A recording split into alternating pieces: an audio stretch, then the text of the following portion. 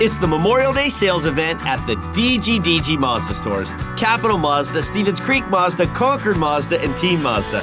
Hey, it's Sean Delgrand. And we've got over 800 brand new Mazdas with outstanding incentives, like low monthly lease payments and low APR financing. Yep, it's just a great time to buy. So don't miss the Memorial Day sales event at the DGDG Mazda stores in San Jose, Concord, and Vallejo. Financing on approval of credit. You're listening to the Sharks Audio Network. Now, here's your host, Ted Ramey. In the 2021-2022 season, the Sharks' Matt Nieto played in 70 games, scoring 6 goals with 11 assists, while being a key part of one of the best penalty kills in the NHL. I checked in with the Long Beach native on June 8th, seeing how the offseason was treating him. All right, we now have joining us on the Sharks Audio Network, it is Matt Nieto. Matt, what's going on, man? How are you doing? I'm doing good. Just got done working out here and, hanging out for the day now. Nice. So yeah, let's get into that, man. How long do you give yourself before you start working out again? Because it's June 8th at the time of this recording. The season ended on April 29th. Do you give yourself 2 weeks, 3 weeks? Did you go into the off season pretty healthy? I don't remember you specifically being banged up, but I have noticed you hockey players tend to hide the injuries. Yeah, no, it's actually crazy. This is one of the first summers I'm going into where I'm actually healthy. So it'll be nice to get a regular, summer of training in here without any injuries. And I took about 4 weeks off after this season, actually, which is a little longer than usual, but I'm getting a little bit older, so so these muscles could relax a little longer, I guess. Well, dude, you got 10 years on me, man. So at 29, trust me, it only gets worse once you get closer to the other side. I'm narrowing in on 40 this summer. So yeah, it's always easier to stay in shape than get back into shape. I can attest that compared to how my shoulder feels today compared to 10 years ago. And what is the off-season program for you? We heard Burnsy talking about being excited to get into the squat rack, and I laugh because the squat rack in my garage, there may or may not be dust on it. Maybe not cobwebs, but maybe dust. But what does the off-season training program look for you? Honestly, I feel like most hockey players kind of have the same sort of things that they do. But for me, it's mostly, you always want to get faster and stronger in the off season. So I'll do a lot of, Olympic lifts and, a lot of legs, squats, but also, focusing on quickness and stuff like that. And, I've been with the same trainer for a while now. So I pretty much know what I'm getting myself into every summer. And, there's some tough days, but I think every hockey player, enjoys, getting back into the swing of things and preparing for the upcoming season. Let me ask you about the Oli lifts. Do you guys do those from the floor, or are you doing hang cleans and hang snatches? So I mostly only do hang cleans. It's been a very long time since I've done them from the floor. Now I just kind of do them from above the knee, but I've definitely done them from the floor, and it's a lot tougher that way.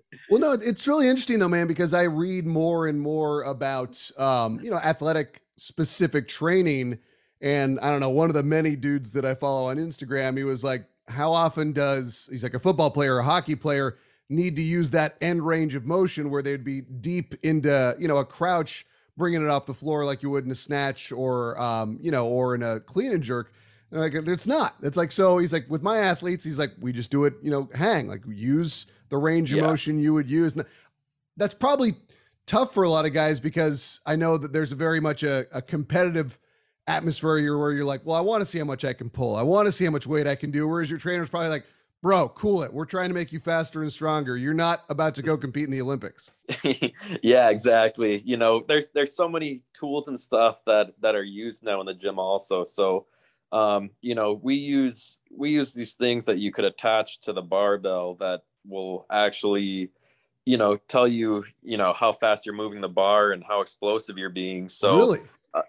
So we basically, I train off that. And so it's not it's not like I'm trying to do the most weight every time, but I'm trying to stay in a specific range of what we're trying to accomplish, speed wise. That's cool. No, I love hearing about this stuff. Do you guys ever do sled work? Yeah. Yep. We do quite a bit of sled work. Right now we're kind of doing, crossover sleds. And then, I just started training last week. So we kind of ease into it, but there's some not so fun sled work that happens later on in the summer. I don't think anyone ever says sled work is quote unquote fun. When do you start skating again? I'm going to start skating next week. So, that I haven't skated since the last game of the season. So that also takes a little bit of easing into. And but like I said, I'm healthy this summer, and this is probably the earliest, I'm getting on the ice than I normally do. So I'm excited about that.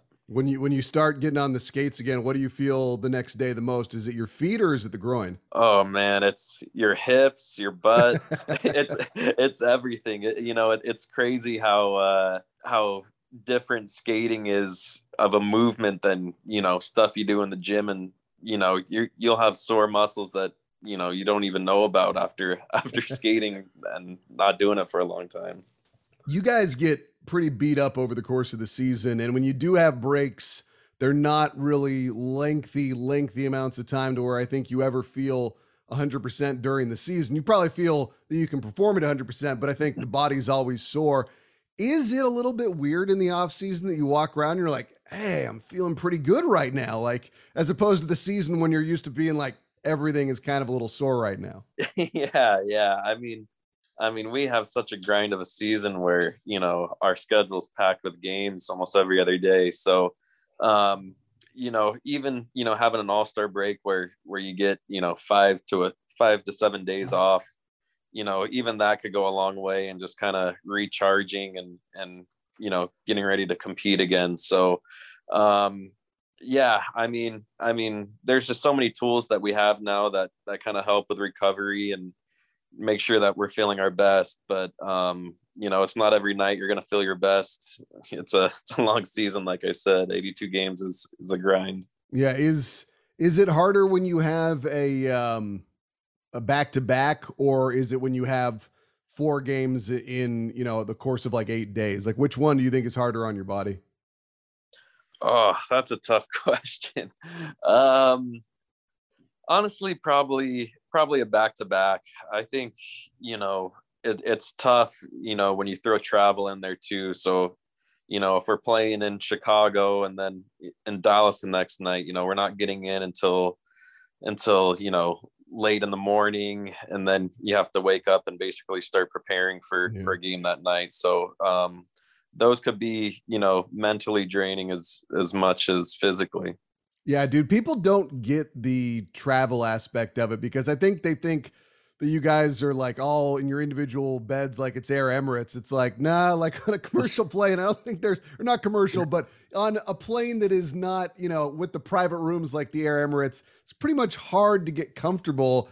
And then when you throw in the time differences and stuff, because I've traveled for broadcasts and stuff, and I'm just, some gym bro doing my thing. And it's like, you feel it. The time change messes with you. Your eating habits gets messed up.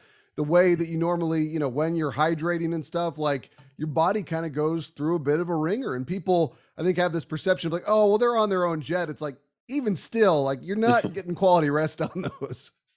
Yeah, exactly. And, we, unfortunately, I think we travel like the most miles out of any team, I want to say, or at least we're up there with the teams that do it the most. So, I feel like we always are traveling long ways, and, your hips could get tight on that plane. So it's important to kind of get up and walk around every hour or so.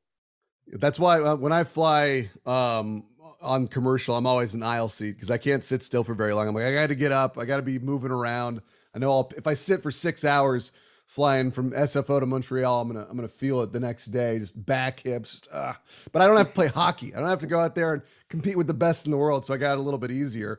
And I'm curious for you, man. Like when you go in to the off season, like your life over the course of the regular season is so structured. It's like you got morning skate, you got practice, you have all sorts of media availability stuff that you got to do. Like it's highly structured, and then the season ends and you're kind of like cut loose. Do you kind of like get into that point where you're like, I don't know what to do because I'm so used to being in a routine for so long? Is it kind of weird in those first 2 weeks to where everything's just kind of stopped? Like the wheel's been rolling full speed and suddenly you jump off. Yeah. It's definitely different, the days feel a lot longer for sure. But once you start training again and kind of get in that routine, it feels almost kind of the same minus the traveling part. So, there's definitely a lot of time to kill, in the days in the summer. But it's typically, the same training hours as if it's during the season. Nice. So what does the Long Beach native do aside from that? Is there any golf involved? You go shoot hoops with your buddies? You go get some barbecuing in? Like what are the activities you're doing to have some fun? Yeah, just hanging out with friends. I'm not much of a golfer, but I'll get out there here and there. I like to play tennis, like to play video games. And that's funny you mentioned barbecuing. I actually just ordered a grill, so that's something that I want to get started and into this summer. Yeah, man. I now that it's hot in Northern California, man, I am outside cooking as much as possible just because if you use the oven in the house, it's going to heat it up. So I'm just like, yeah, give me an excuse to be outside, grill it up, and you can make some pretty tasty and healthy stuff. Looking back at the season, man, like how do you evaluate your performance? Like you've been at this a while. You're certainly not new to the game. Like, do you go into an off season saying like, I need to do this better or that better or work on this? Or do you pretty much know like, okay, I have a good handle on my game. I know exactly where I need to be. And it's kind of like just hitting those checkpoints over the off season. Yeah. I mean, you definitely have like a general idea of how the season goes, but for me, I'll look at video. I'll see, what I can improve on, what I did well. And then, I'll, the things I need to work on, I'll start working on them when I hop on the ice next week. And, I mean, it's a lot of work, but, it's fun and you always want to get better every year and improve on things. So, I'm excited to get started. We obviously know about your, tenacity on the PK. How did that become such a big part of your game? I want to say a couple of years ago, when I was playing in Colorado, I kind of got an elevated role on the penalty kill there. And I was able to kind of establish myself as a good penalty killer there. And then when I came to the Sharks, we actually killed the same way as we did in Colorado. So there wasn't really too much of a transition for me in styles of penalty kill. So when I came here, it was the same thing that I've been doing. And, our penalty kill has been awesome for the last 2 years now. And we have a lot of good killers on the team, forwards, D, and then, whichever goalie's playing has stepped up at different times too to help the penalty kill. So it's been a lot of fun to be a part of. Yeah. When you watch like the Stanley Cup playoffs, do you see more of what the other team's power play is doing right? Or do you see what a certain team's PK is doing wrong? You kind of pick up on both actually, I mean, if you think about it, all the teams that are still in it at this point, they have strong special teams. So, the margin for error in these games that are happening now are slim. And so if, you kind of pick up on the little mistakes that are made. You played with Makar just a little bit in Colorado, right? Yeah, I did. Yeah. Did you expect him to be this good? I did, honestly.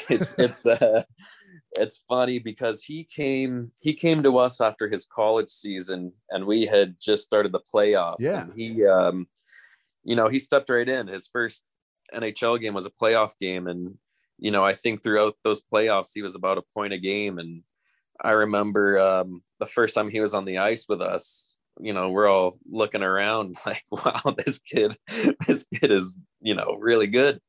And, Yeah, I mean, just seeing his work ethic and his growth over the span of a couple of years is incredible. And I think he's the best defenseman in the league right now, and he's only going to get better. So it's been fun to watch him. Yeah, man, I always enjoy watching, especially when you get a defenseman who can do the wild offensive things that he does. Like everybody this last year, they loved that McDavid goal, and he had a couple of them, but there was one in particular where he just handled and dangled through everybody out there on the ice and scored. But Makar had that one where he took the guy to the boards and put on the brakes and spun inside and went right back to the net. Like that, like you don't usually see a goal like that from anybody. Like that was one of the wildest that I've ever seen. I mean, do you get enough time? Do you watch SportsCenter? Are you able to take in the highlights from around the league? Yeah, I mean, usually when we go to the rink, we have the network on and watch all the highlights. But I do know the goals that you're talking about. I feel like I've seen it all over the place on TV, on Instagram. It was a unreal goal, and his skill set is just amazing. Did you ask Mario if he taught him how to do that yet? Yeah, I think Mario did teach him that one. Good stuff, man. Well, I appreciate your time as always. It's always fun talking with you, man. Can't wait till we get back towards training camp. I'm sure you can wait a little bit because you're like, hey, man, I'm feeling pretty good. Let's keep this rolling. But enjoy your summer, and I'll be bothering you for an interview soon, all right? Awesome. Sounds good. Thanks for having me. Again, that was the Sharks' Matt Nieto joining us here on the Sharks Audio Network. Be sure to check out some of my other off-season check-ins. We've spoken with Noah Gregor, William Eklund, Scott Reedy, Jacob Magna, so you can hear what the Sharks are up to with their summers too. For the Sharks Audio Network, I'm Ted Ramey signing off. Couture gets the rebound. He was oh so close. Tried to slide it back to the point. Tipped away there by Zuccarello. Here comes the Wild. Across the line, little drop pass for Hartman. Burns got in the way. Fed across the rink by Bonino. Here's Nieto breaking in, shooting it. Score! Matt Nieto racing down the right side. Gets the pass from Nick Bonino and ties the game 2-2. 1:19 into the second period. This podcast can be found for download under Sharks Hockey Digest on iTunes, Google, and Spotify, and on demand anytime on the Sharks Plus SAP Center app, presented by Western Digital. All music by Yogi Yend.